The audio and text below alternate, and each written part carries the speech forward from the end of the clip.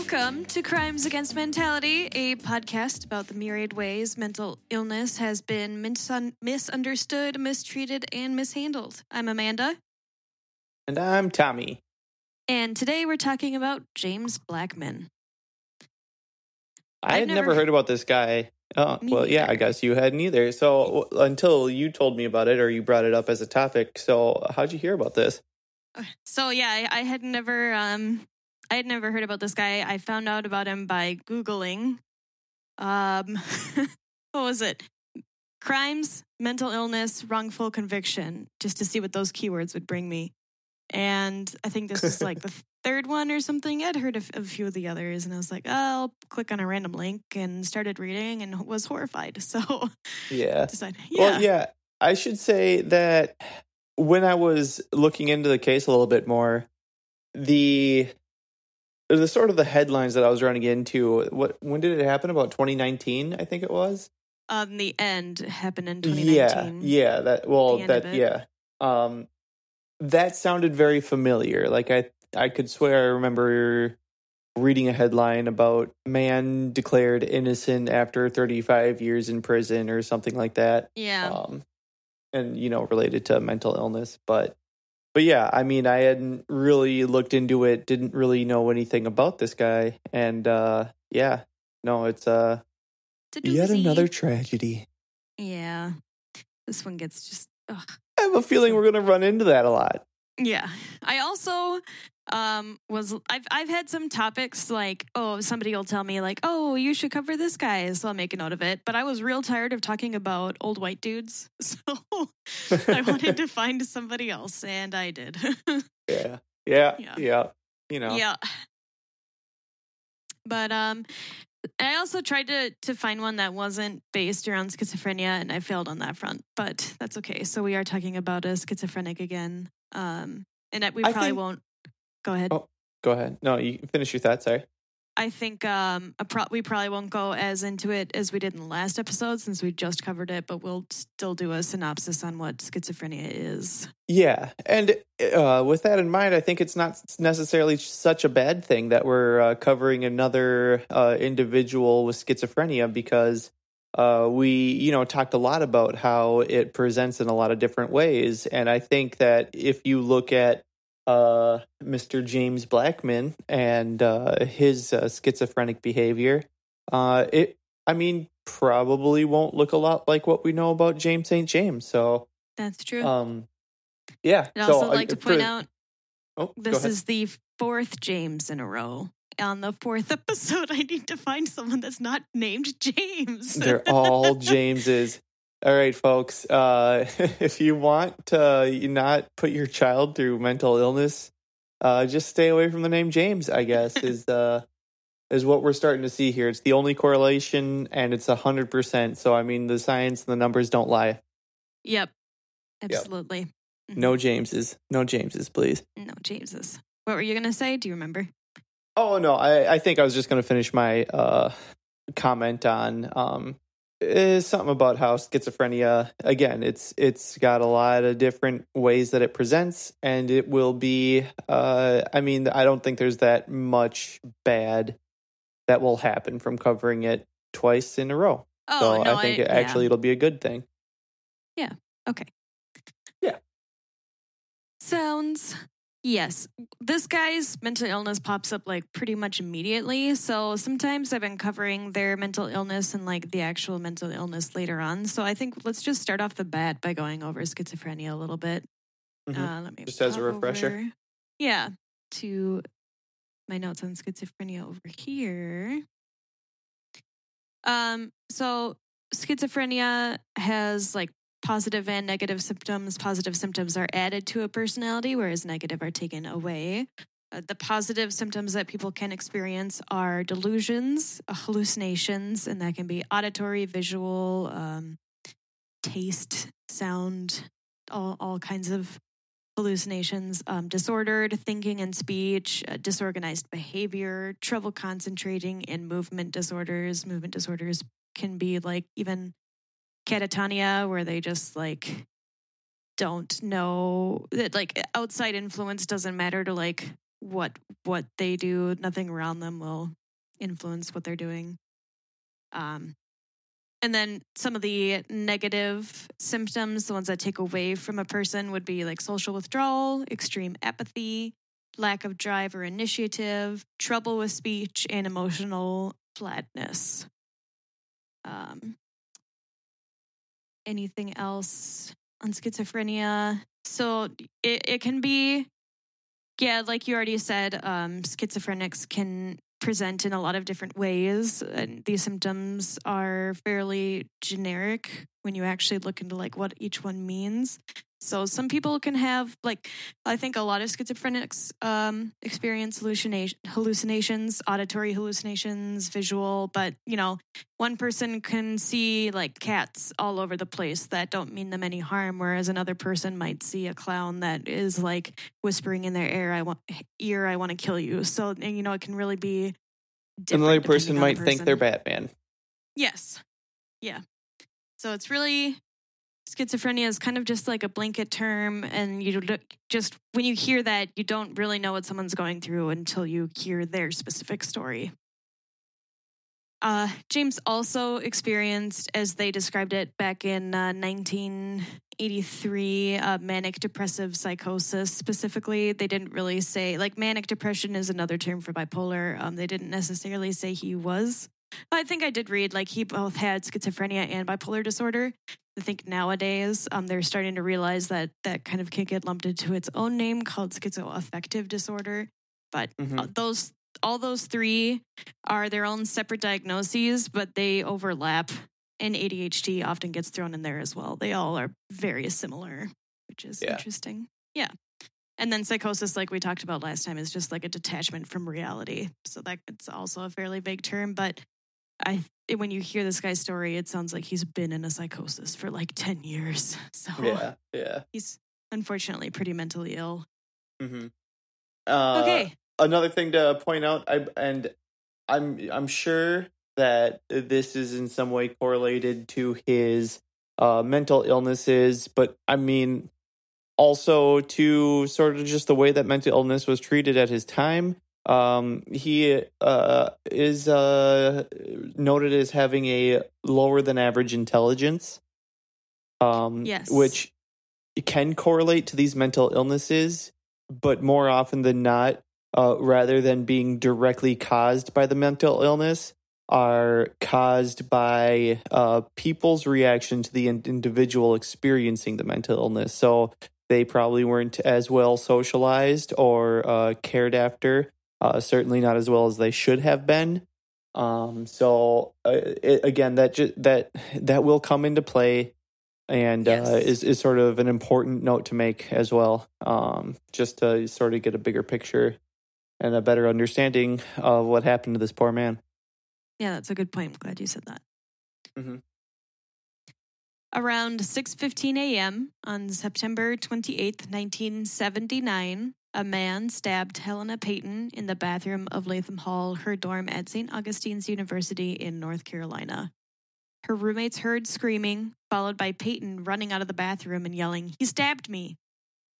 Just then, a man came out of the bathroom's other exit, walked past several students, went down the stairs, and then ran away as a security guard chased him. Payton, who was 23, had been stabbed in the neck and was bleeding profusely, but she was conscious when she was brought to a local hospital. Just before going into surgery, she told her mother that she had been attacked in the bathroom and that she did not recognize the man who hurt her. Payton went into a coma after surgery and died a month later. So she never woke up again, and she was never able to really give any more details. But she hadn't recognized the man in the first place. Mm-hmm. So not sure what other details she could give. But there were witnesses. Witnesses described the suspect as a tall and thin black male in his 20s, clean-shaven with a short afro, wearing a dashiki-style shirt, which I had to Google this. It's a distinctive, colorful shirt often worn by people from West Africa. I think if you look it up, you'll know exactly what it is, like, immediately. It's pretty distinctive. Mm-hmm. The police recovered such a shirt in the woods behind the dorm, spattered with bloodstains. A knife was found under a table in the dorm's first-floor game room. It had also had blood stains, but there's no indication that blood typing was ever done to compare that blood with Peyton's. This is 1979. There's no DNA testing, but they didn't even check to see if the blood type was perhaps the same. Mm-hmm. Despite the police efforts, including substantial publicity and the release of sketches, the investigation stalled. At one point, detectives speculated that Peyton may not have been the intended victim, that the women in the dorm might have been involved with drugs or prostitution. And I'd like to note after that horrific statement that this college is historically Black. So police just saying that this dorm full of women is just into drugs or prostitution, well, wonder how they came to that conclusion. That's racism. Yeah. That's pretty obvious and also, pretty fucked up. Yeah, and probably why it stalled for so long, because the police probably were not dedicating all resources to this case. Mm-hmm. And then once they finally found a suspect, probably why they didn't really kind of do anything good. Yep. Didn't follow proper procedure and just saw this guy fits the bill close enough, and it's our lucky day. We can get him to do exactly what we want. Yep. The police also appeared to have engaged a psychic who gave them a composite sketch of a possible suspect. Police questioned a man who fit that composite, but he was released after fingerprint examiners said he wasn't the source of the prints left in the bathroom. So they had fingerprints. They found a suspect. They compared the fingerprints. They're like, not this guy, and they let him go. Mm-hmm. They did that one time. Yep. Yep. So the case went cold for 4 years until Raleigh police received a confidential tip that a patient at Dorothea Dix Hospital, a local psychiatric hospital, had been talking about murdering several Black women, including a woman at St. Augustine's. The source was unsure of the patient's name, but thought it was possibly Brammer, or something like that, starting with the letter B. No patient named Brammer resided at the hospital. Police instead focused on 28-year-old James Blackmon, the only patient at Dorothea Dix who fit the general physical description of the suspect. Well, it starts with the B, so it's good enough. And let's go back to that description real quick. Tall, thin, Black male in his 20s. Yeah. That's a large portion of the population. Yeah, his name's B, and he's a tall, thin Black man. Yeah, but what about this guy? Also that, but this guy. We're going with this one. Yeah. James Blackmon, who had a lengthy history of mental illness and criminal behavior, had been cycling in and out of reform school, prison, and psychiatric institutions since he was 11. Almost all of that time was spent in upstate New York, although Blackmon had family in North Carolina. So he was in North Carolina because he had family there, although he had spent most of his time in New York. It wasn't clear when he came to North Carolina, but records show that he was arrested for larceny in North Carolina at the end of 1980. So they know he was at least there at the end of 1980 when the crime initially occurred at the end of 1979. So earlier. They learned Blackmon had been diagnosed with paranoid schizophrenia, manic depressive psychosis, and various other personality disorders. I couldn't get any more information than that. And just as a reminder, paranoid schizophrenia is not a diagnosis you can get today. Schizophrenia is its own diagnosis. They used to categorize it into 5 different categories: paranoid, catatonic, some others I don't remember off the top of my head. But now he would be described more as like a schizophrenic with like possibly like paranoid other stuff going on, like maybe a paranoid personality disorder or something else. And then, manic depression is now typically referred to as bipolar, but it's still pretty interchanged. And that's my note on that. Mm-hmm. Good note. Yep. Medical files described Blackmon as hostile, grandiose, paranoid, and subject to powerful delusions. Grandiose, correct me if I'm wrong, I didn't look this up, but that's like delusions of grandeur. So that would be essentially just larger than life. Yeah. Yeah. So maybe he believes he's God. Maybe he believes he communicates with God, but it's, it's not always focused around like a religion or believing you can save the world, but it is like those, whoa, dude, that's crazy.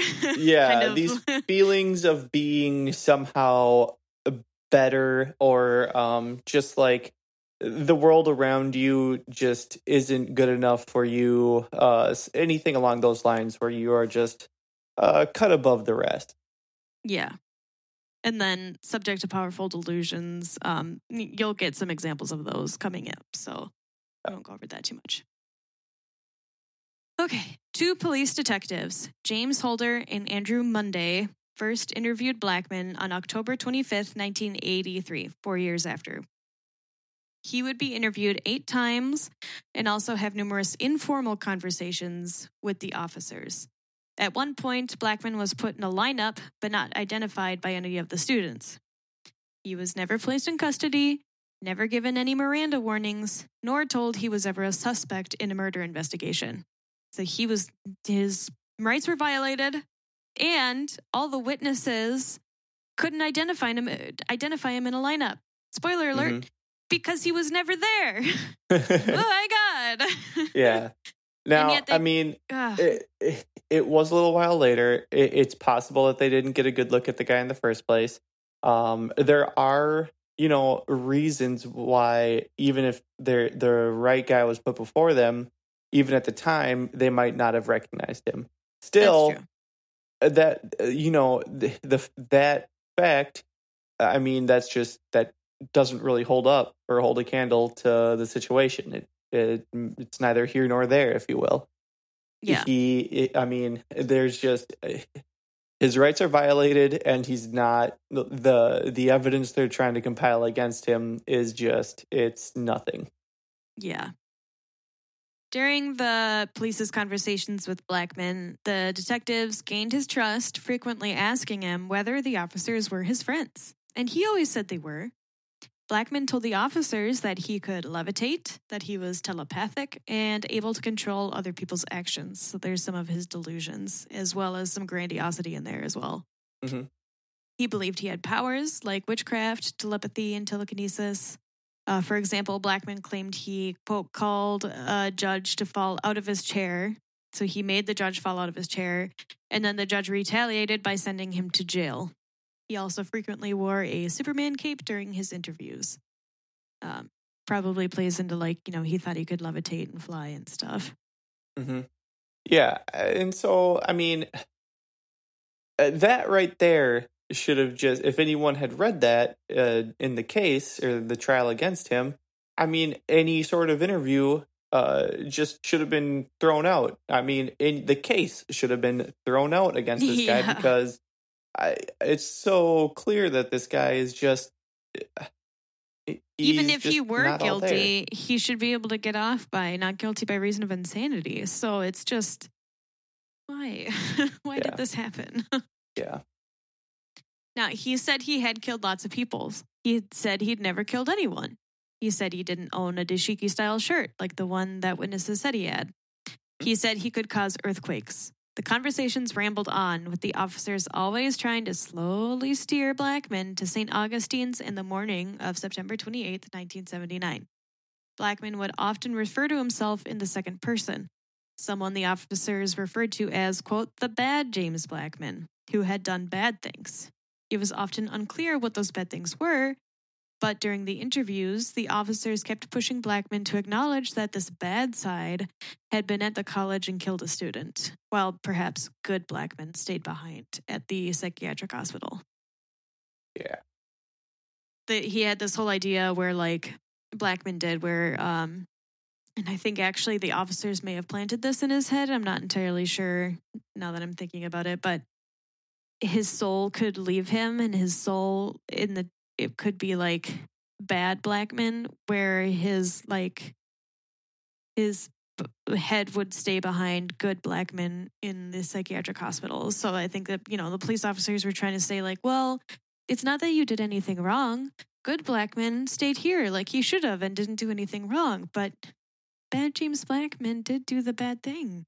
And, like they gained his trust, and he's obviously like very mentally ill and not very aware of what's going on around him. So he goes, yeah, that could happen. Yeah. Just And again, manipulation. That admission of guilt just shouldn't hold up. And if it does, he should go to a mental hospital rather than jail. Yeah. Oh, I kind of lost my place. Okay. They told Blackmon that while he may not remember visiting St. Augustine's, his body may have gone while his mind stayed behind. Oop, I skipped ahead of myself. The detectives also encouraged the delusion that Blackmon's soul could get loose of his body, that this bad James committed crimes without good James's knowledge. The detectives consistently asked what bad James did at St. Augustine's, referring to bad James in the third person so as to distance good James from any wrongdoing. They insisted they believed good James and they were good James's friends. Through this manipulation, the detectives led Blackmon to admitting bad James had visited St. Augustine's, had cut a girl in the bathroom on the top floor, and had buried the knife afterwards. On October 26, 1983, he accompanied the officers to the dormitory at St. Augustine's and entered the bathroom stalls. This trip wasn't recorded, but the officers said Blackmon stopped at the stall where Peyton was attacked and said, "This is where it happened." Holder asked him, "What happened, James? Where were you?" Blackmon said, "I was here and she was there." Blackmon then went to a sink and washed his hands, saying, "This is what I did." The policeman relied on these vague confessions to pursue a conviction, despite the fact that Blackmon got many details of the crime wrong. The stabbing occurred at around 6:15 in the morning. When the police asked Blackmon what time his body was at St. Augustine's, calling back to the delusion that it's bad Blackmon here, not good Blackmon, he responded, "It's about in the evening at noon," instead of in the morning when the crime was committed. Mm-hmm. When the detectives asked how he ended Peyton's life, he responded that he either, quote, choked her or gave her some kind of drugs to mess up her forever or to kill her or some poison. I said that really oddly, but it's okay. You got the point. Yeah, choking, giving her drugs, poisoning her, and that's how he killed her, despite, the fact that she was stabbed multiple times in the neck. Exactly. Never a mention of a stabbing. No. Later that day, he produced something approaching a confession, stating, either he cut her in the woods somewhere where he had her or either up in that building. Again, talking in like the third person because he's not really referring to himself because right now he's good James and bad James did all this stuff. Despite those statements, Blackmon would not be arrested until December 7th, 1983, when he was charged with first-degree murder. So, he made these super vague confessions, and the cops were clearly trying to steer him towards these super vague confessions, and they got them, but he still wasn't arrested until a while later, and I have to think that's because the police, were like, do you really think we can charge this guy? Him? Yeah. And they probably had to think about it for a while because it's not a great case. Yeah. I mean, not that these folks need defending, but maybe in their defense, they were looking for other leads and just couldn't find any. Who knows? Yeah, we could give them the benefit of the doubt. Yeah. I don't really feel like it, but, Yeah. it's a possibility. I mean, the other side, the only other option I can think of is that they were just being lazy about it, which again is just not great. Yeah. So, yeah. Yeah. Fuck these guys. For real. So from the beginning, there were questions about the validity of Blackmon's statements to the police, whether they amounted to a confession and whether they could be used against him in court. On December 9th, 1986, after 3 years in jail awaiting trial, his attorney filed a motion to suppress his statements. He argued that Blackmon had been diagnosed with schizophrenia, bipolar disorder, and other personality disorders. His statements to the police had been made, quote, while he was probably incompetent and subject to influence and was not capable of knowing the quality of his statements or the implications. Duh. Yeah. 2 days of hearings were held before Judge Wiley Bowen of Wake County Superior Court, where physicians from Dix and those representing Blackmon testified about his mental condition during the time of the interviews with the police officers. Bowen denied the motion to suppress on August 31st, 1987, adopting the view of a psychiatrist at Dix who believed that Blackmon, although diagnosed with an IQ below 80 and perhaps as low as 69, was a streetwise manipulator and malingerer. How could anyone possibly get that idea? I mean, from a psychiatrist at the hospital. Yeah. From everything that we've seen about this guy, clearly he's got some delusions. He's not all there. How could anyone think that this is just some long con, some master plan to dredge up sympathy, especially considering the fact that a lot of his statements incriminated him without his knowledge? Yeah. Baffling. Yeah, and he wasn't read his Miranda rights, where they're like, any statement you make can and will be used against you in a court of law. I butchered that a little bit, but yeah, he was never read those. So anything that he said to the police should have been thrown out because he was never given his Miranda rights in the first place. Right. Blah. So frustrating.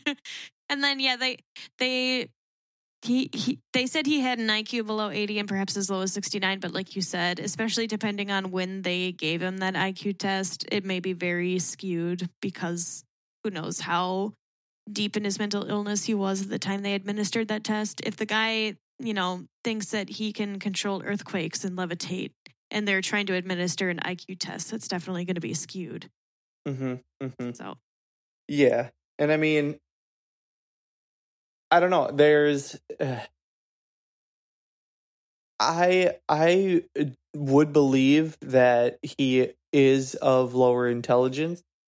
Again, I mean, certainly with mental illnesses, I mean, that's taken into context.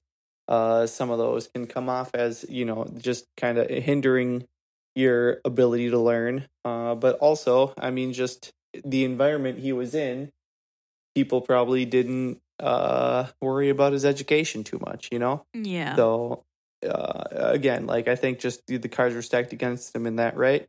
And certainly there's also the possibility that if he was born otherwise normal, maybe he just wouldn't have been a very smart guy. Who knows?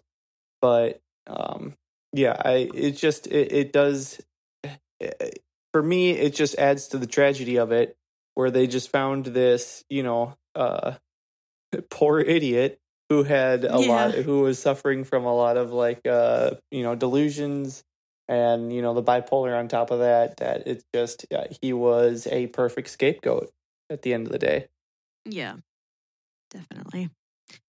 So on January 14th, 1988, Blackmon pled guilty to second-degree murder with the stipulation that he be allowed to appeal the denial of the motion to suppress. So he wanted to be allowed to deny, or he wanted to be able to appeal that, that all of his confessions. He wanted to be able to say those should never have been able to go in there, but that appeal was denied in March 1989. At the plea, Blackmon never directly answered the question of whether he was guilty, and the plea would later be described in appellate briefs as an Alford plea, which means allowing him to maintain a claim of innocence while acknowledging the state has sufficient evidence to convict. And then he was sentenced to life in prison. So he did try to plead guilty to a slightly lesser murder, but I think he wanted to give himself the option to an easier appeal later on down the road. And that was denied as well. And then he was sentenced to life. So that's unfortunate. Yeah. That's a word for it, certainly. Yes. I think I accidentally copied some things twice. Looking at. Yep. Let's see. Give me a sec. That's why this ended up looking so long. I copied 3 times. I was like, oh, this is going to be a long one. Oh, that's crazy. 11 pages. Whoa. Let's see. we're coming. All right, here we go. During the next 20 years, Blackmon sought assistance from North Carolina Prisoner Legal Services and the North Carolina Center on Actual Innocence. No official action was taken in either effort, but in 2012, NCPLS, which has to be North Carolina Prisoner Legal Services, submitted Blackmon's case to the North Carolina Innocence Inquiry Commission, a state agency created in 2006 to investigate and review claims of innocence. He's been in there since 1989, and they're not even taking a look at his case until 2006. But by then, there was a greater... in 2012. The committee was created in 2006, but it wasn't until 2012, yeah. Yeah, I glossed over that. Thank you. Yeah, that's... Yeah.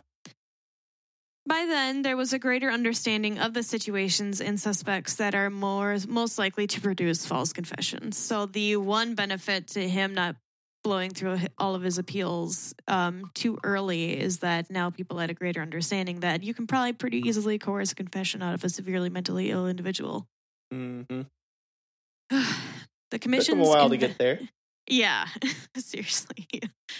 The commission's investigation, which culminated in 3 days of hearings in November 2018, 6 years later, focused on several areas. First was the question of Blackmon's mental illness at the time of his conversations with the police. Although the North Carolina courts had found Blackmon to be competent, Dr. Edward Landis, a clinical psychologist who had worked extensively with prisoners, said that Blackmon's delusions and hallucinations made him a problematic subject for the police. Quote, "It's clear from looking at the batch of documents that are, I think, just transcripts of those tape-recorded interviews that he told the detectives lots of information that might be factually true, but he told them lots and lots of information that was just flagrantly delusional, just craziness," end quote. Later during his testimony, Landis said, quote again, "So I'm at a little bit of a loss to know what you would deduce from a mentally ill person telling you something like," literally one of his statements was, when asked, "Well, what has the bad James Blackmon done?" Mr. Blackmon replied, "Murders, hurricanes, and earthquakes." So if you know for sure that he can't cause hurricanes and earthquakes, murdering somebody is a possibility. People have killed one another. So murder is possible. But do you deduce from that the one item is true and toss out the other two because you know they are the crazy ramblings of Mr. Blackmon? I mean, that part that just from the get-go is baffling to me. It took them how long to get to the obvious answer here? You know? Yeah, it's 2016. He got convicted in 1989. That's insanity. Yeah. It's like, what court didn't question that? Like, yeah, but he's wearing a Superman cape on the stand, and he's talking about being able to control hurricanes and earthquakes, but also murder people. But, you know, yeah, we'll believe 1 out of 3 statements, I guess. Yeah. It's just wild. It's just wild. And it seems, again, just like this guy was a scapegoat. They needed an answer for the crime, couldn't find one, couldn't find a suspect to fit the bill, and so they just picked one that they could just do what they wanted with. Now, I'm not against all cops. I don't think that all cops are bad. Certainly not. But this is a case of a bad cop. 2 bad cops. 2 lazy 100%. Detectives who used a poor black man who was very mentally ill, one of the most discriminated against groups in this country, and just said, yeah, good enough, let's throw him away. I'm sick of this case sitting open, and, you know, my boss is breathing down my neck about it. Mm-hmm. Separately, Dr. Allison Redlick, a psychologist and expert on false confessions, testified that Blackmon's statements to the police were filled with warning signs about their unreliability. Shouldn't take an expert, but here she is. Yep. She noted that Blackmon had 2 risk factors for false confessions: mental illness and intellectual disability. Equally important. Again, it's just so obvious. Like, yeah. I have no training in this. And immediately I'm like, yeah, no, this guy is just unfit to be, these are just inadmissible. They can't be used because of the way that this guy is. Yeah. Ah. How many times can we make that noise? I can probably make it 3 more times in this. Just, Yep. Equally important, his statements about the crime contained many mistakes. He gave an incorrect description of the victim, how she was killed, and the nature of the crime, including stating that they had had sex before the attack. Redlick also, which there was no evidence that she was sexually assaulted at all. Mm-hmm. No evidence of any sex at all, consensual or non-consensual. He just threw that out there, and they probably used that against him, even though there was no evidence at all.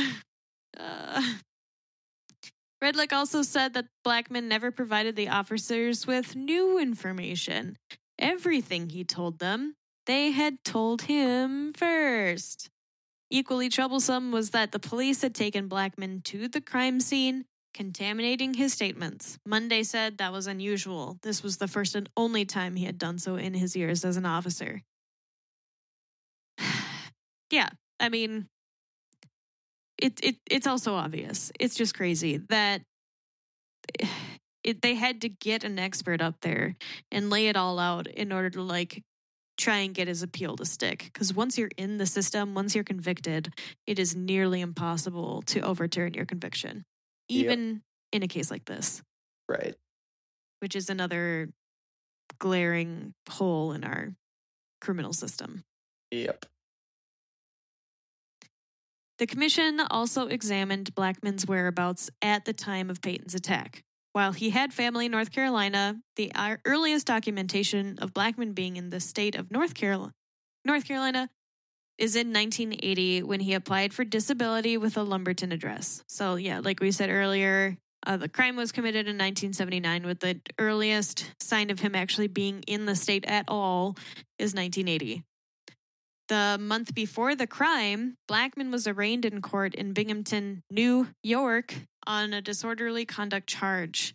The month after the attack, he was in the same court in New York when a drug possession charge was dismissed. So basically, he had an alibi for not being in the state at the time of the murder. Yeah. Yep. It's just crazy. Uh-huh. Why would this guy go, be in New York? A month later, he's committing a murder in North Carolina, and then a month later, he's back in New York, and then he comes back to North Carolina later. Sure, he's got family in both places, but still, that's not normal. Mm-hmm. And I bet maybe if they had looked harder, they probably could have found an alibi for him being in North Carolina, around the crime. But he clearly didn't have any advocates for him doing the necessary work. Of course. Yeah. During the initial investigation, the police had been able to lift a fingerprint from the crime scene. While the print was not Blackmon's, it had remained a mystery for many years. So they had compared it to that one guy shortly after the crime was committed, and they went, it's not his print. Okay, whatever. And, it clearly wasn't Blackmon's. 4 years later, though, I guess they didn't give a shit, and they, convicted him anyway. Mm-hmm. In 2013, fingerprint examiners said the source of the print was a man named James Leach, who died in 2008 and had a lengthy criminal record. The commission wasn't able to conclude that Leach was involved with Peyton's death. They also weren't able to explain how his print was found in the bathroom. So they had found someone who matched the print, but this was, all the way in 2013. So it was really only helpful now, but still. Yeah, it certainly took them a long time to get to that point. But that could also be because the the initial investigation was handled the way that it was. Yeah, it was jack shit. Yeah. Yeah. Blackmon was the final witness at the commission's hearing. He was now 65 years old, trying to remember events from nearly 40 years earlier. He said his mind comes and goes because of the medication, but he said he didn't kill Helena Peyton. So it sounds like he's at least getting medication in prison. Yeah. Which, good for him on that front, at least. Mm-hmm. Lauren Freeman, the district attorney for Wake County, argued before the commission that Blackmon had not proven his innocence. She said that the police officers worked hard and fairly on the case, without access to modern forensic tools. Quote, where there is not clear and convincing evidence of innocence, a conviction should not be disturbed, she said. Don't like this person at all. Considering the work done on the case and the evidence now being presented in favor of his innocence, I would say that the work done to prove his innocence was handled just as fairly and hard as the initial investigation. I'd say better. Much better. Yeah, so by what other metric should it be measured how clear and concise the evidence of innocence is in this case? Now, sure, she had to do her job and, support the district attorney. But I think in cases like this, you don't have to be just like a prosecutor because you're basically just a representative for the county. I don't know this. This could be just this is pure speculation, but I would imagine in an appeals case like this, you don't have to be a person sitting there going, I have a client that I have to protect, and my client says this person needs to be guilty. So basically this person's hearing all of this evidence and going, well, fuck him, he's already been convicted and I don't want him to be innocent, so he's not going to be innocent, in my eyes. It's just wild. I don't get it. Yeah. If there's anyone who can correct me, maybe she did have to take a hard stance where he's like, no, the conviction should stand, but... Well, she is the district attorney, right? And in this case, her client is the county. And but does the county have to say this guy's conviction stands? Or is she just... In the event that he is allowed to walk free and actually goes out and commits crimes, commits murders, I think that's the stance that they're taking here, right? It's he does not have clear evidence of innocence, and so we should not interfere with, his conviction.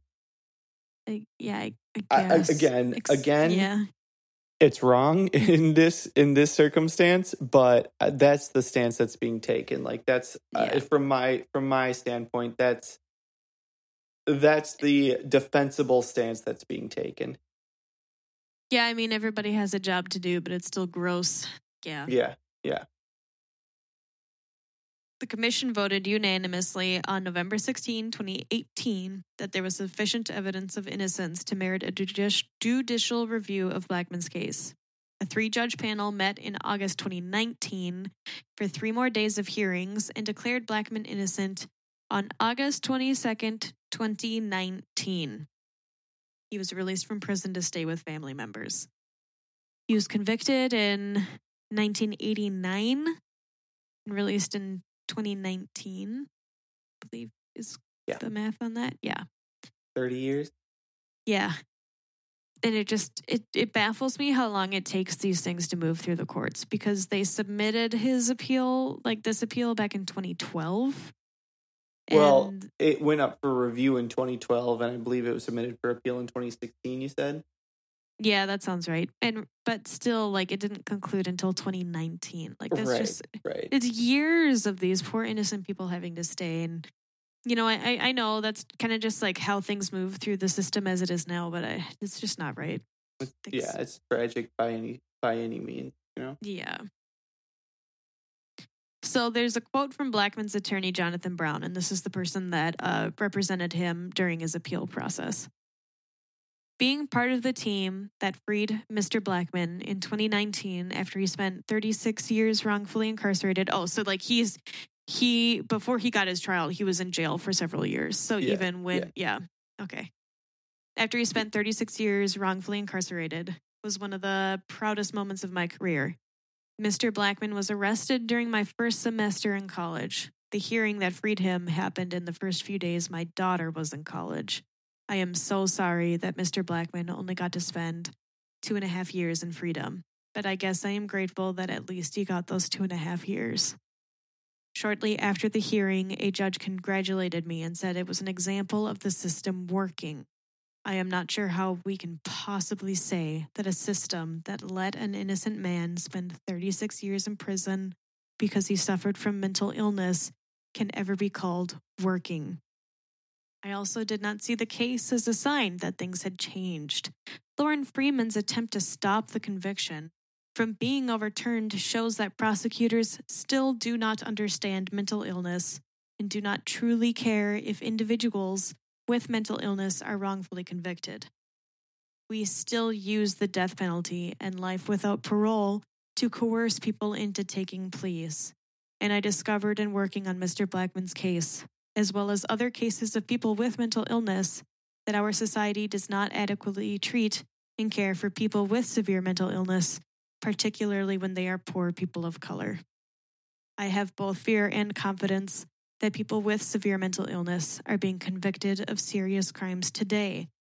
30 years from now, someone who is currently a freshman in college will be a middle-aged lawyer trying to get them out, arguing that people in the 2020s simply didn't understand mental illness. Maybe in the 2050s, there will finally be progress in how we treat individuals with mental illness in the criminal justice system. Maybe. Can't sum it up much better than that. Yeah. So I mean, again, as far as we've come, there's still a long way to go. His statement, Mr. Blackmon's attorney's statement, is spot on. The fact that he was released is a great thing.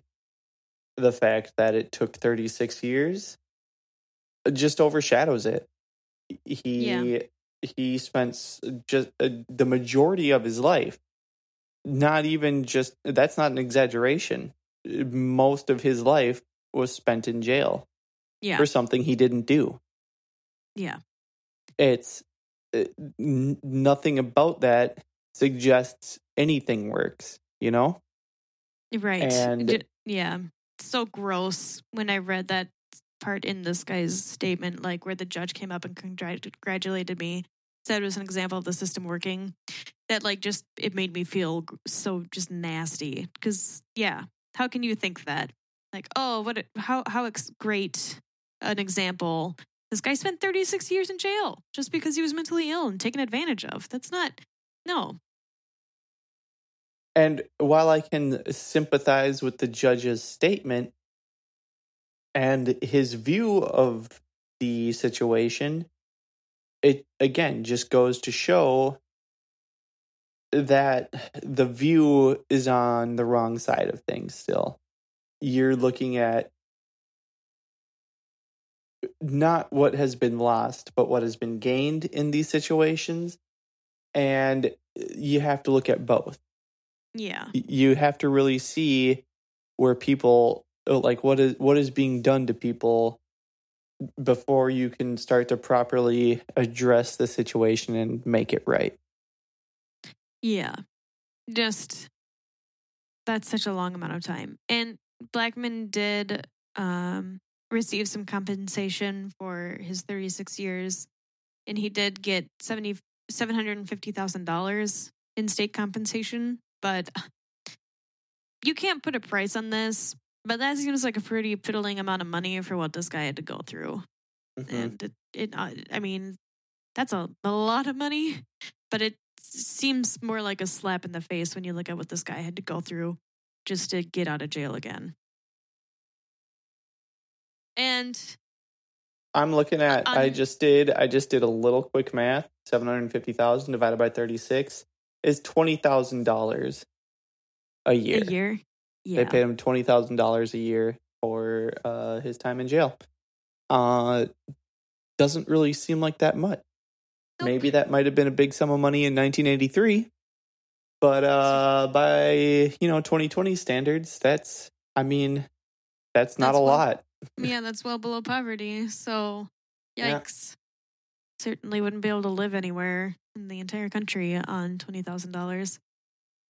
And sadly, that's not something that he's even going to have to worry about because just 2.5 years after being released in January of 2022, he passed away due to complications of COVID-19. So, Yeah, so he got released into a pandemic on top of everything. So, yeah. I mean, can you imagine getting out of jail Right. and having to go into like lockdown?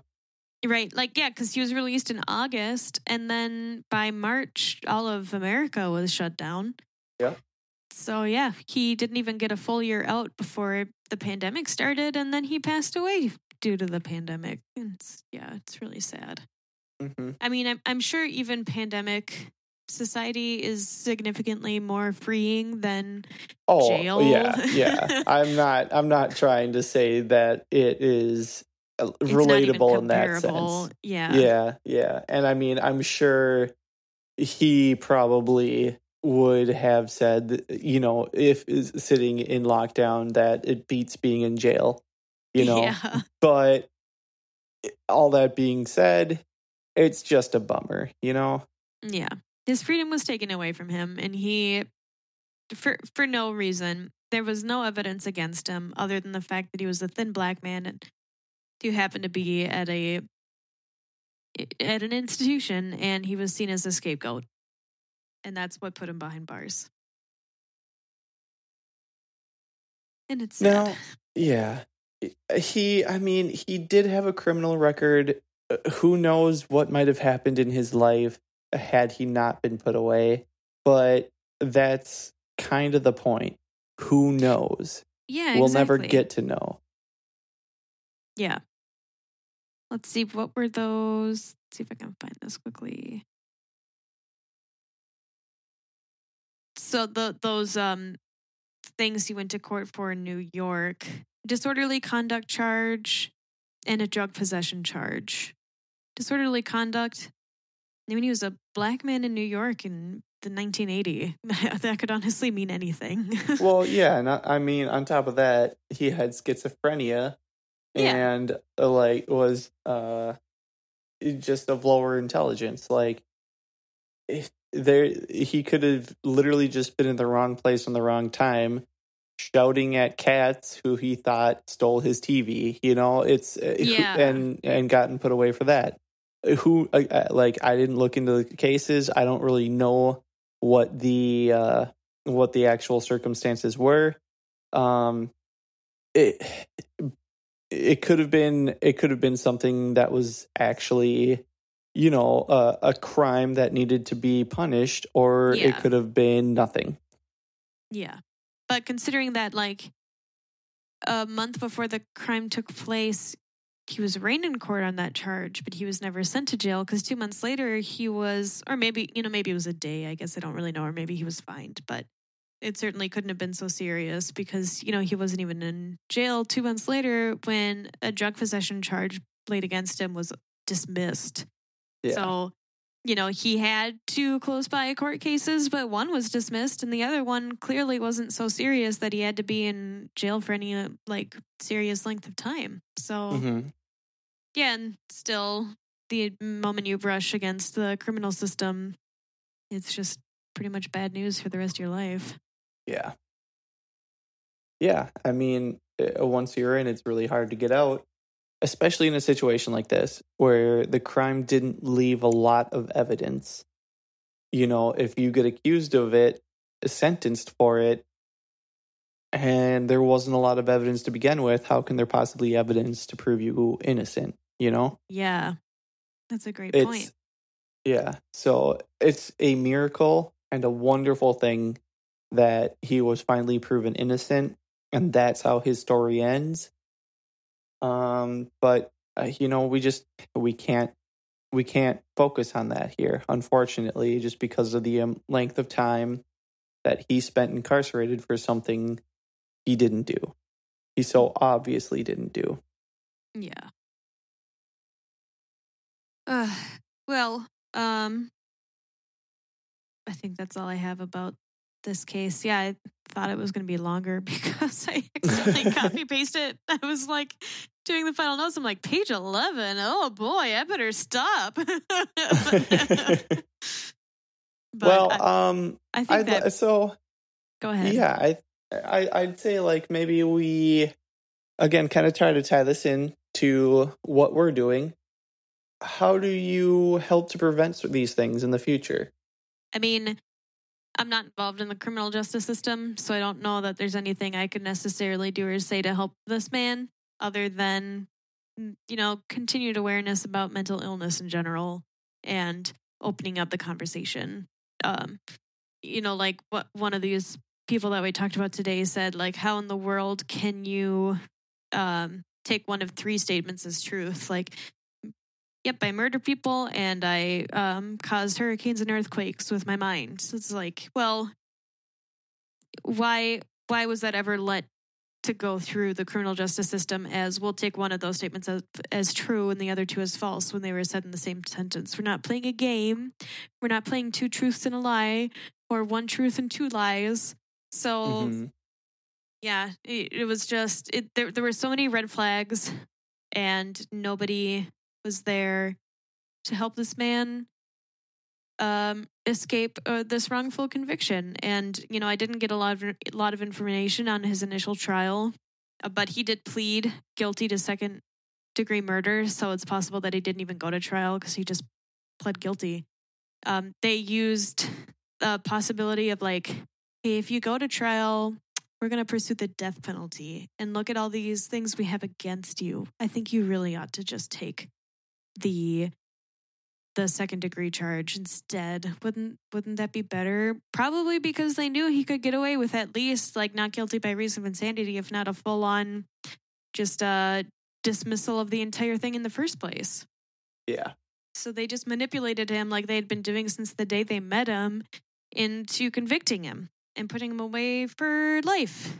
Not even like with a possibility of parole. Mm-hmm.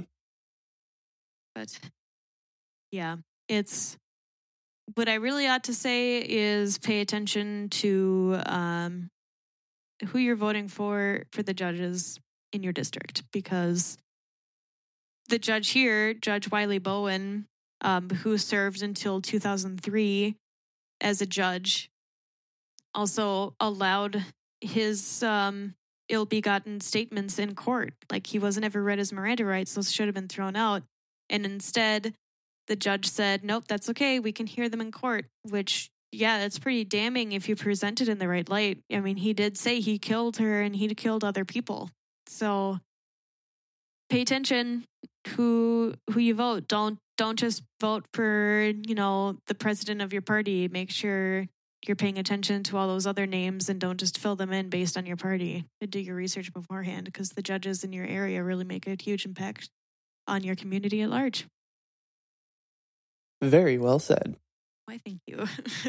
What are your final thoughts? I mean, I was going to make that same point too. You got to pay extra special attention to the people who you put in charge of these things. It's very important that you find people who not only, certainly we can disagree on what can be considered fair or like a level-headed individual or what they focus on, and that's fine. But make sure that you know who the person that you're voting for to be put into their office, their position, is someone that you would be confident in backing, who exemplifies the things that you're looking for as far as where your vote goes. Again, like it's not something that should be overlooked. These people, again, they make huge impacts on lives, not only the people who stand before them, but by proxy of what they do there, it certainly affects your life. So just, again, pay extra attention to that sort of thing. Not only that, but if you're feeling so inclined, become an advocate for these people. You can certainly, really reach out and speak up for, situations where you believe someone is being wrongfully accused or taken advantage of. Maybe not even in a criminal case, but you see someone being taken advantage of because of their mental illness. Speak up, just say something, get out there and help these folks who are very clearly unable to help themselves. I believe Uh, I haven't done the research yet, but I think it would be worth us taking the time to look out for advocacy groups and maybe just get their names out there. Maybe send links to their websites and attach them to our website. And just if you want to get involved, or if the people listening want to get involved, let's provide them some avenues to do so that, less of these scenarios end up happening. Yeah, that's a great point. On our website right now, we do have a place where it just says get help on the header of the website. And it's just a link to a bunch of mental health resources. But also I know of the Innocence Project, definitely stand behind it. If you want a quote easier way to help your community, just donate to them. They, in James Blackmon's case, they would have been a great resource. They just look at cases where a person is very clearly innocent, and they help get them freed. They've helped many a person. I believe they helped Ryan Ferguson, who's a pretty well-known wrongful conviction. He was essentially put away because another person had a dream about Ryan Ferguson murdering somebody. Might cover that case one day, but another podcast I really like just recently covered it, so there's got to be a buffer there. Sure. Shout out to Sinisterhood. They're the best. They are the best. You got me hooked on them now. Well, not only me, Chelsea especially really likes them. Yeah, she doesn't even really like crime. I was going to say, yeah, she is not a fan of true crime. Certainly doesn't like listening to creepy stuff before bed. We've been listening to Sinisterhood before bed for the last couple nights now. They're just the best. If you want to hear a real lawyer talk about lawyer stuff in these cases, yeah, definitely give them a listen. Not that they need a shout out because they're a huge podcast, but still, they're awesome. Every little bit helps, right? Yeah. Maybe we can eventually get a tit for tat out of this. Yeah. Just saying. Yeah. There was something else you said that I was gonna piggyback off of. Now I don't remember. So, oh well. Well, since we have the time, we've gone over schizophrenia, but I don't think we've really gone over bipolar disorder at all. I don't really need to do a lot of research about that one. So. Oh, why not? Oh, because I am bipolar. Oh. So I guess I'll just try and do a quick overview from memory. So there's generally two types of bipolar disorder, type 1 and type 2. Type 1, so like bipolar disorder is a spectrum just like every mental illness, but you basically float between, you're on a roller coaster. The peak of the roller coaster is mania, and the valley is depression. And mania it's very, very high up, but that doesn't mean happy. And depression is very, very, very low. So when you're at the bottom of the valley, that's like you can't get out of bed, or you're looking at the closest rusty spoon to somehow kill yourself kind of depression. Like it's just desperation on both extremes. But there's also varying degrees. Like you can just be middle of the road, feeling okay. Some people have like rapid cycling, where they float between episodes, between the different moods several times a day. But I think you're considered rapid cycling if you even swing between moods every 6 months, which I don't know anybody who wouldn't fall under rapid cycling. So I think that's kind of an odd categorization. And oddly enough, I know a lot of people with bipolar disorder. We just kind of flock together, I guess. Yeah, I mean, not that I have any, sort of research to back it up, but certainly when you experience those sorts of rapid mood swings that are out of your control, it's gonna affect your personality, especially if it's something you've dealt with your whole life. Yeah. So it's probably going to be something that is maybe not obvious from the get-go, but there's certainly going to be a quirk in your personality where maybe other people who are experiencing that same, lifestyle, will pick up on it pretty quickly. So, yeah, birds of a feather flock together. Yep. Yeah. I think mania is often portrayed as like when people say they're manic, or when it's described in like a bipolar setting, people think of it as like, oh, you're just so happy, everything's fantastic. Dead wrong. Yeah, no, I think of it more as like hyperactive and twitchy, where like you just can't focus on one thing for any second. You've got to do everything all the time, and things are just flying by you. But you're also Yeah. flying by things at the same time. Like it's Sometimes just when you I can't keep he, things under control. yeah. Sometimes when I hear about ADHD on the more hyperactive end of that diagnosis, it kind of can align with mania. And ADHD Yeah. and bipolar disorder actually are like basically twin diagnoses. They Ironically. seeing as we're siblings and we're each diagnosed with one of those. Yeah. And ADHD is more common in men, and bipolar disorder is more common in women. But Also, ironically, I have the form of ADHD that's more commonly diagnosed in women. So, I mean, I thought that was funny. But sorry, this is your moment. It's okay. No, it's not really my moment. But but mania for me at least is usually just like any emotion I feel it to the absolute extreme. And I definitely get the symptom of mania where I can go for days with very, very little sleep and feel perfectly fine. Thanks, insomnia. Super great. Love ya. Please never come back. I was gonna say, I mean, the one benefit to that would be the early days of child rearing might be a little bit easier. But thankfully I'm not manic, so there's that. And lack of sleep exacerbates every single one of your symptoms. So even if your body doesn't feel tired, it just like it's a spiral. Everything compounds on top of each other. Yeah. You start the manic you start into hypomania, which is like mania light, and then you start losing sleep, and then it just kind of like skyrockets into mania. Yeah. I was also going to bring that up since I just kind of did. Like since giving birth, you've mentioned that you've kind of been a little more stable. Yeah. Which I mean is super super cool for you. I'm sure you're loving that. Yeah.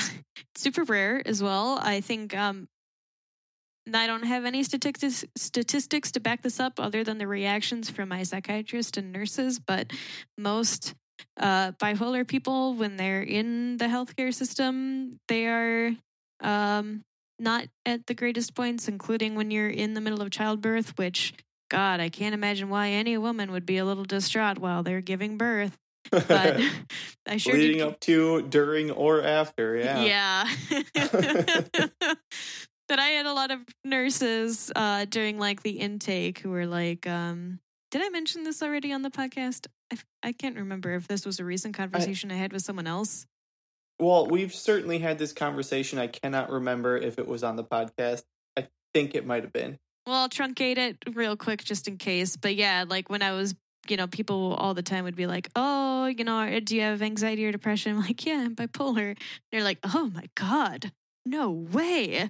But you seem so calm. And it's like, okay, well, I mean, I'm heavily pregnant. I can't really go anywhere. Like, what do you expect me to be doing? Jumping jacks? Like, what do you mean I look calm? Like, are they looking at me like peeling off the skin on my thumbs? Because I was doing that. It's right. Yeah. Yeah. I think, and I mean, that might attribute to the fact that, like, I think you and I, maybe just our family in general, have been brought up kind of like hide our anxiety.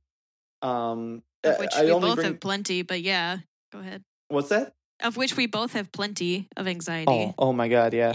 Well, I think that's just funny because one scenario I always turn back to is when I was getting my wisdom teeth pulled.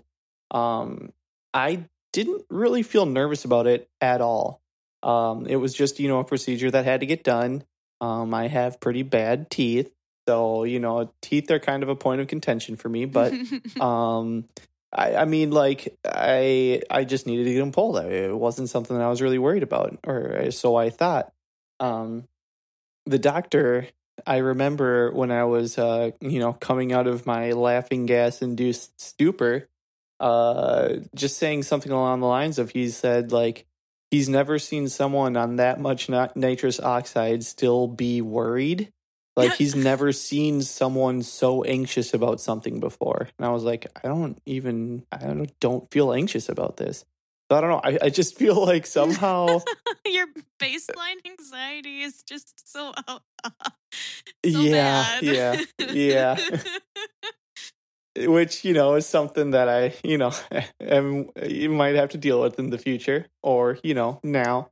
But yeah, I mean that's just what, when you talk about like when people see you and think that you're calm, that's just what that reminds me of. You know what I mean? Yeah. Like, there's no way you're bipolar. You're too calm. Which, first off, fuck you for saying that. Yeah. And second off, that's just like, I kind of like, that's how I relate to that, or I feel that, where it's like, they just don't know what's going on.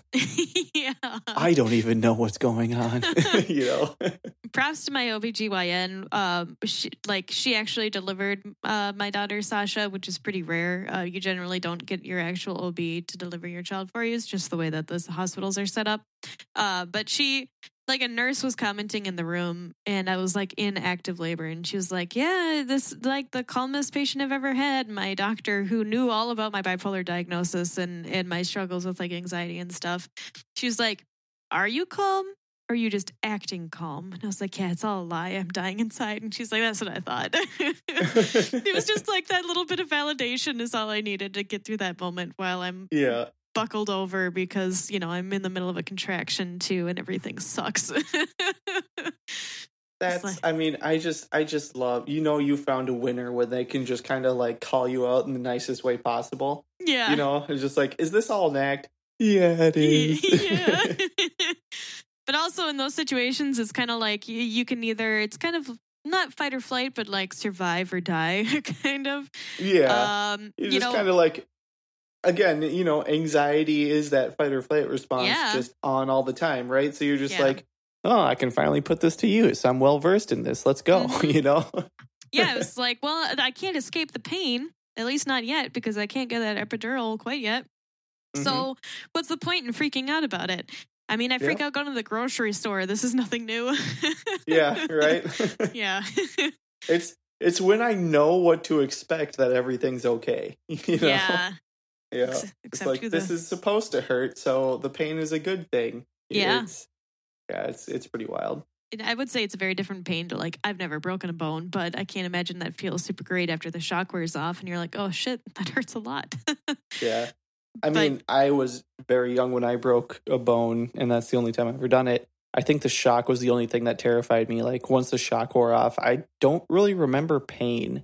I remember just being like, this sucks. I can't move my arm. That sucks. This is terrifying, Yeah. Yeah, I don't recall you like acting in pain either until like after the surgery when you were in a cast, which casts suck. So yeah. It was so stinky. Oh God, it was really stinky. Weren't you one of those like? Didn't you try to shove pencils down there to scratch it too? Which you're definitely not supposed to do. Or did mom yell at you too much, and you didn't do it?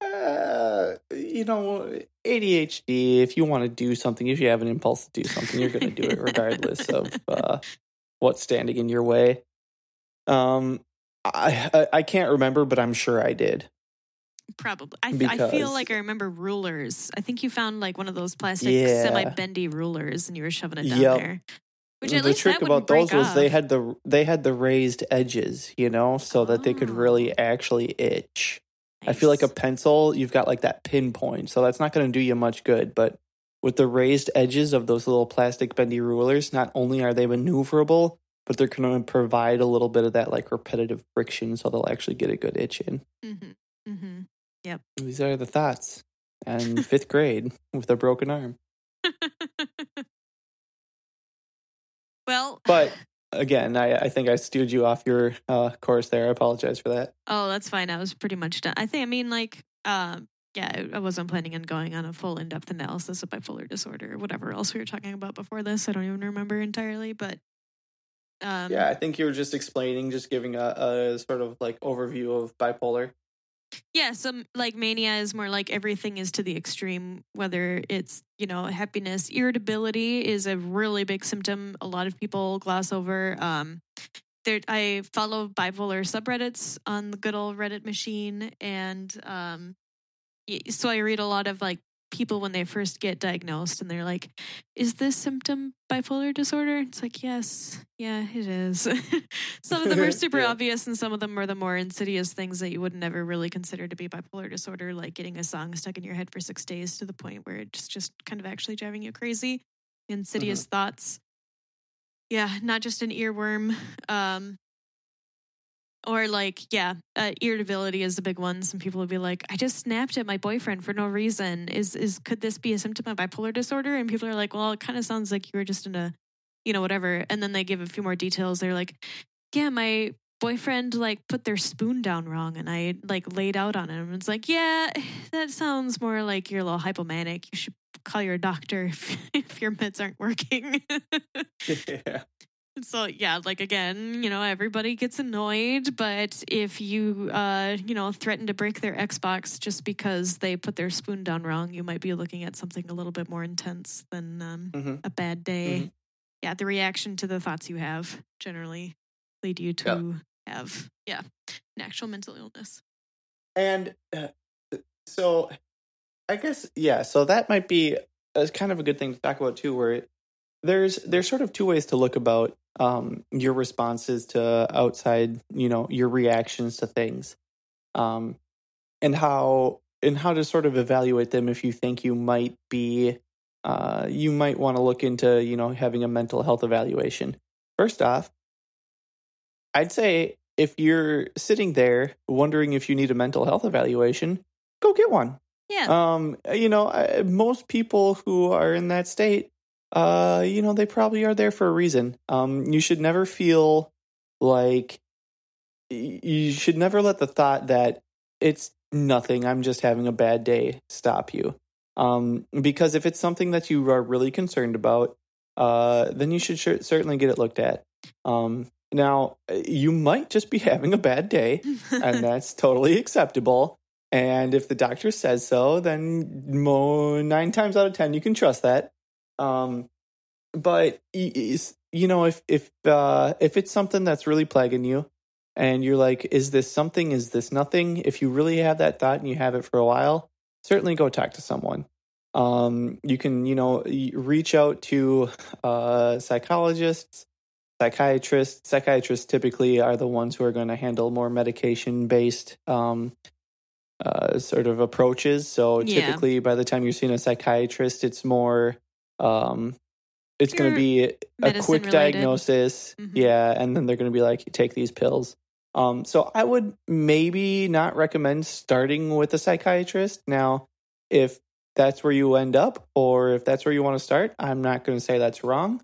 I will say, in my personal experience, starting somewhere with a psychologist or a therapist, you'll probably get a little further. And if you think that what you're dealing with might need to be medicated, then, you'll probably end up seeing a psychiatrist at some point. Yeah.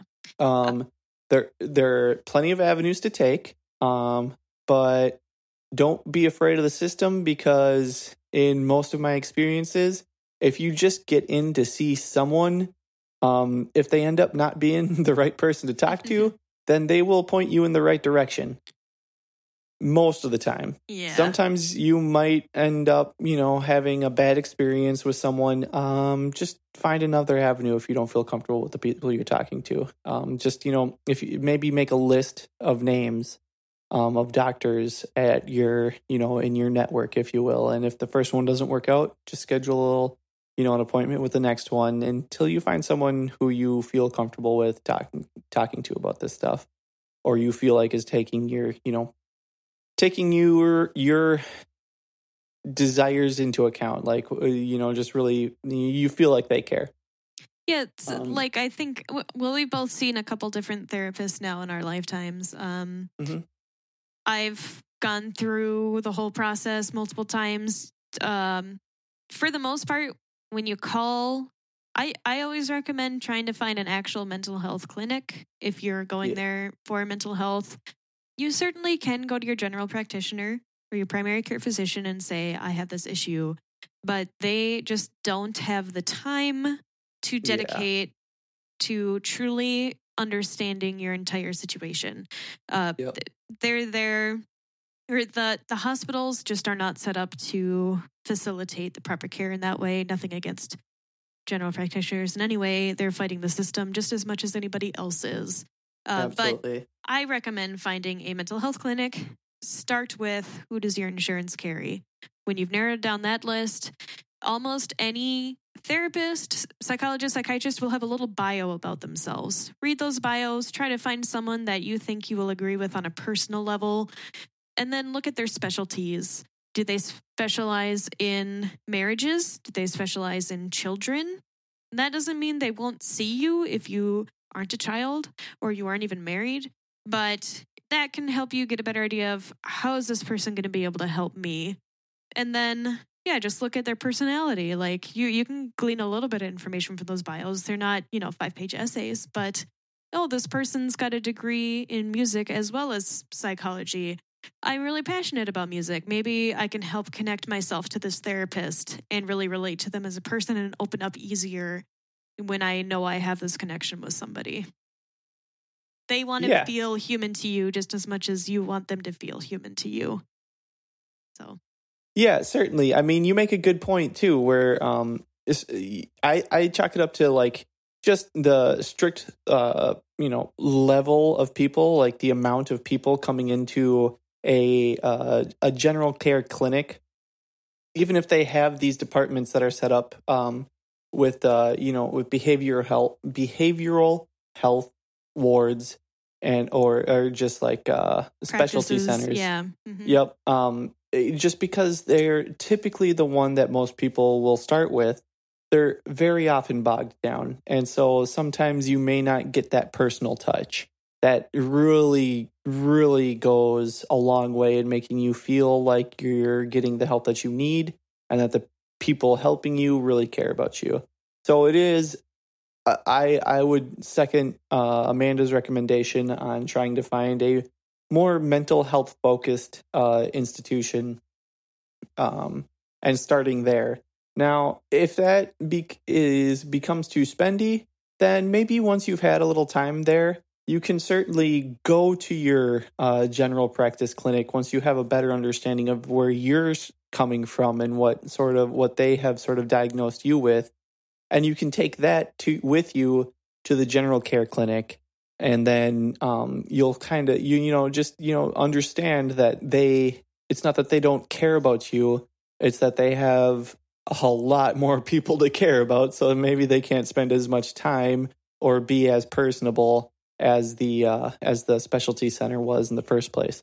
But I mean, at that point, typically, this is sort of the experience I've had where I needed a more affordable solution, so I switched from the specialty clinic that I was going to the general care clinic. And once I kind of knew what my diagnosis was, I was able to bring that with me. They certainly wanted to, follow it up and make sure that, that they agreed with what I had learned or had been diagnosed with from my former clinic. And they did. And so it's just been a quick, easy, I have a check-in every so often with my psychiatrist, and they just, I'm just getting my medication from them at this point, and that's just where I'm at, and I couldn't be happier.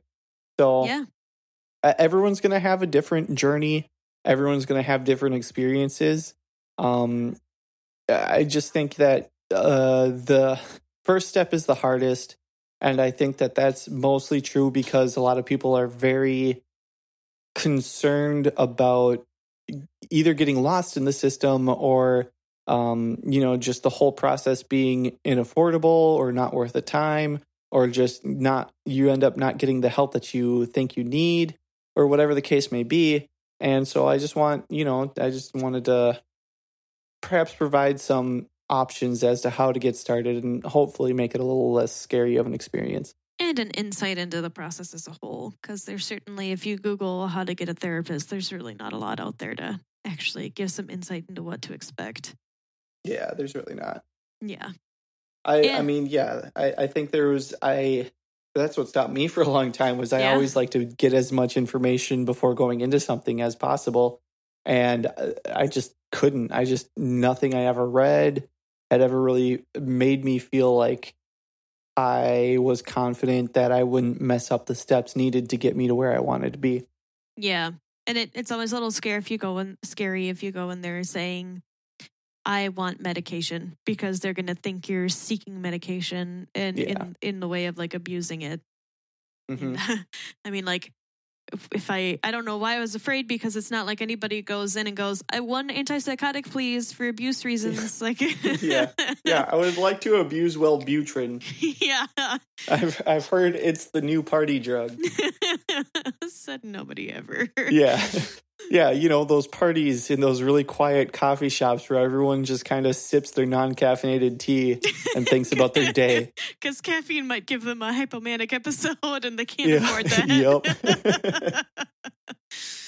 Yep. Yeah. My medication that I was on before I got pregnant, if I took too much of it, I could get meningitis and die. Yeah, I don't think I'm going to be abusing that one either. So sometimes my point being, your fears are valid, but at the end of the day, maybe evaluate what kind of drugs are they going to give me anyway? Do I need to be afraid of actually being considered a drug seeker in the first place?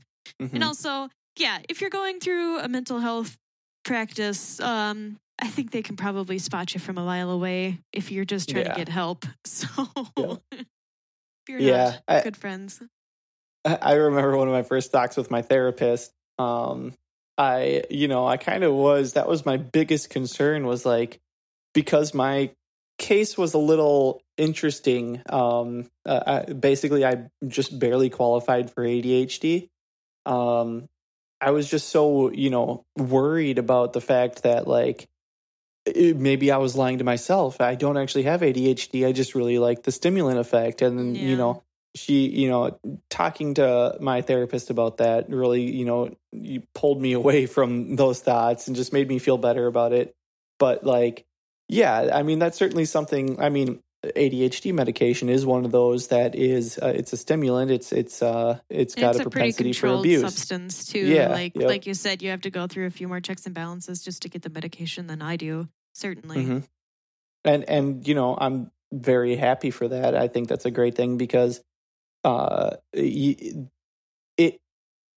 talking to the therapist, and she was like, okay, she took my side on that, where it was like, maybe you are just sort of a medication seeker. She said, I don't think you are. Everything you've told me, I don't think you are, but let's explore that for a little bit. How does it make you feel? And then I just kind of described it, and she's like, yeah, it doesn't make people without ADHD feel like that. This is how they feel. And I was like, that's how I feel normally. And she's like, yeah, you need it, So that's certainly, it's nice to have multiple people to talk to, in this case, like a psychiatrist and a therapist, where they're coming at you from a lot of different angles as far as like making sure you get the help you need, and making sure that, you're not doing too much or too little. They really want to make sure that your normal life isn't being interfered with too much, but just enough to make it feel normal, right? So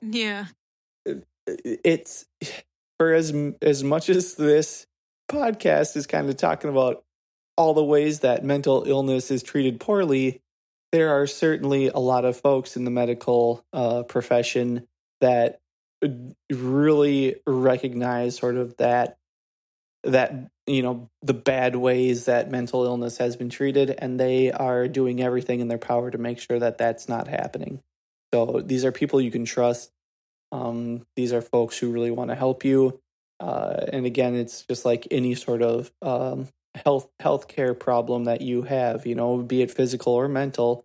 They're gonna, be very careful and safe, but make sure that you get the help that you need. So. I remembered what I was going to say piggybacking off of what you said, 20 minutes ago. Sure.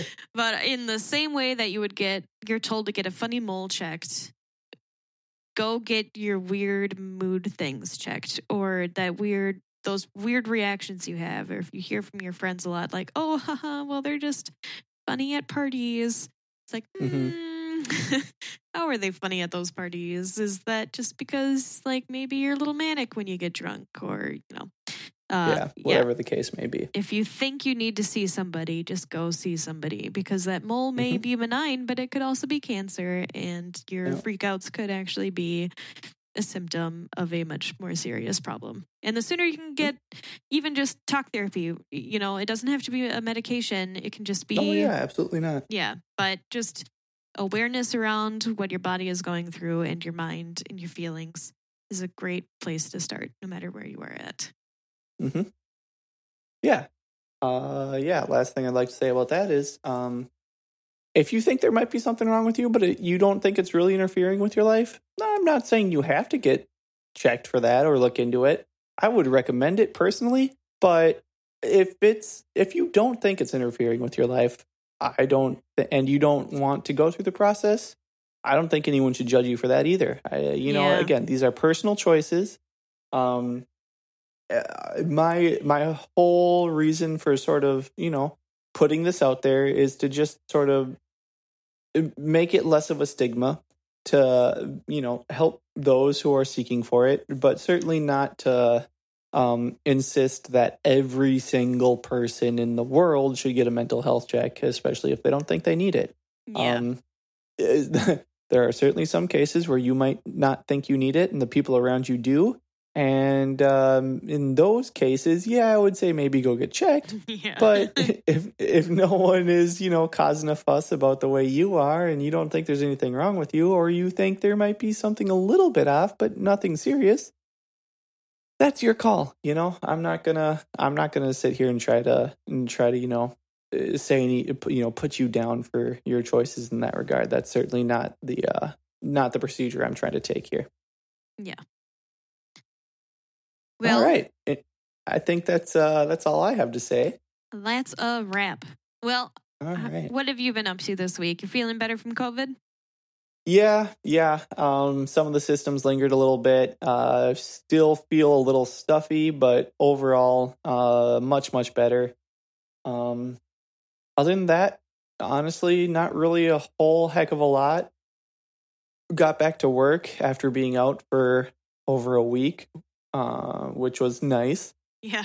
And I guess been watching a lot of TV. I guess I shouldn't say stuffy is the only thing I feel. I feel a little bit extra tired too, but I think the energy's picking back up too. And that's all I've been doing. How about yourself?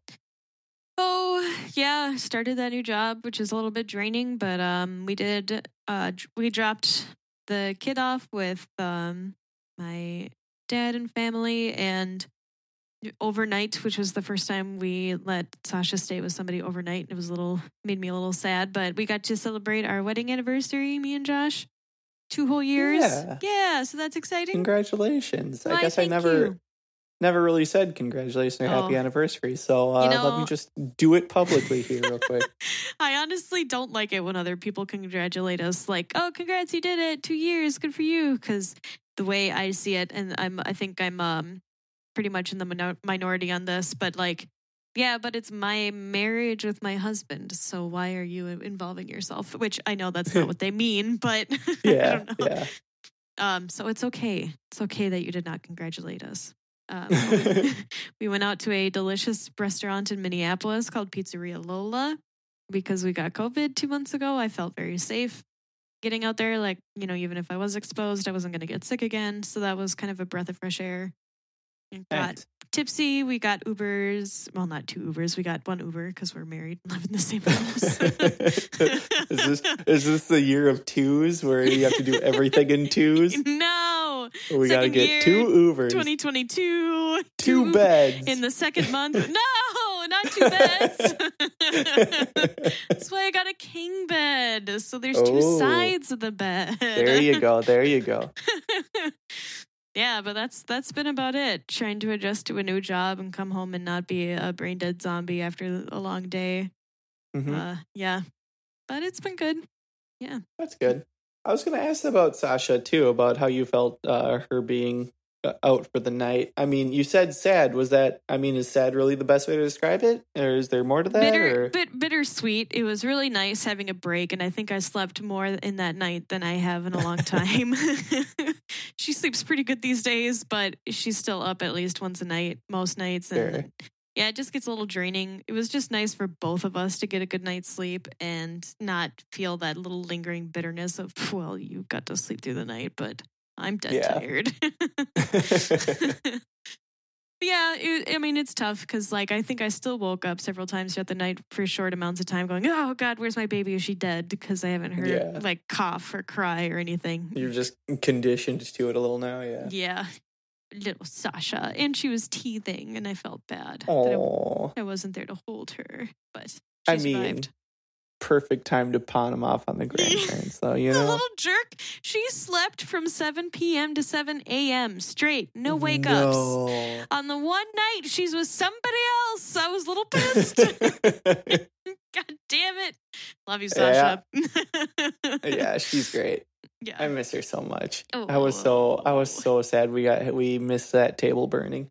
Oh yeah, our Viking sent off to our old dining room table. So good.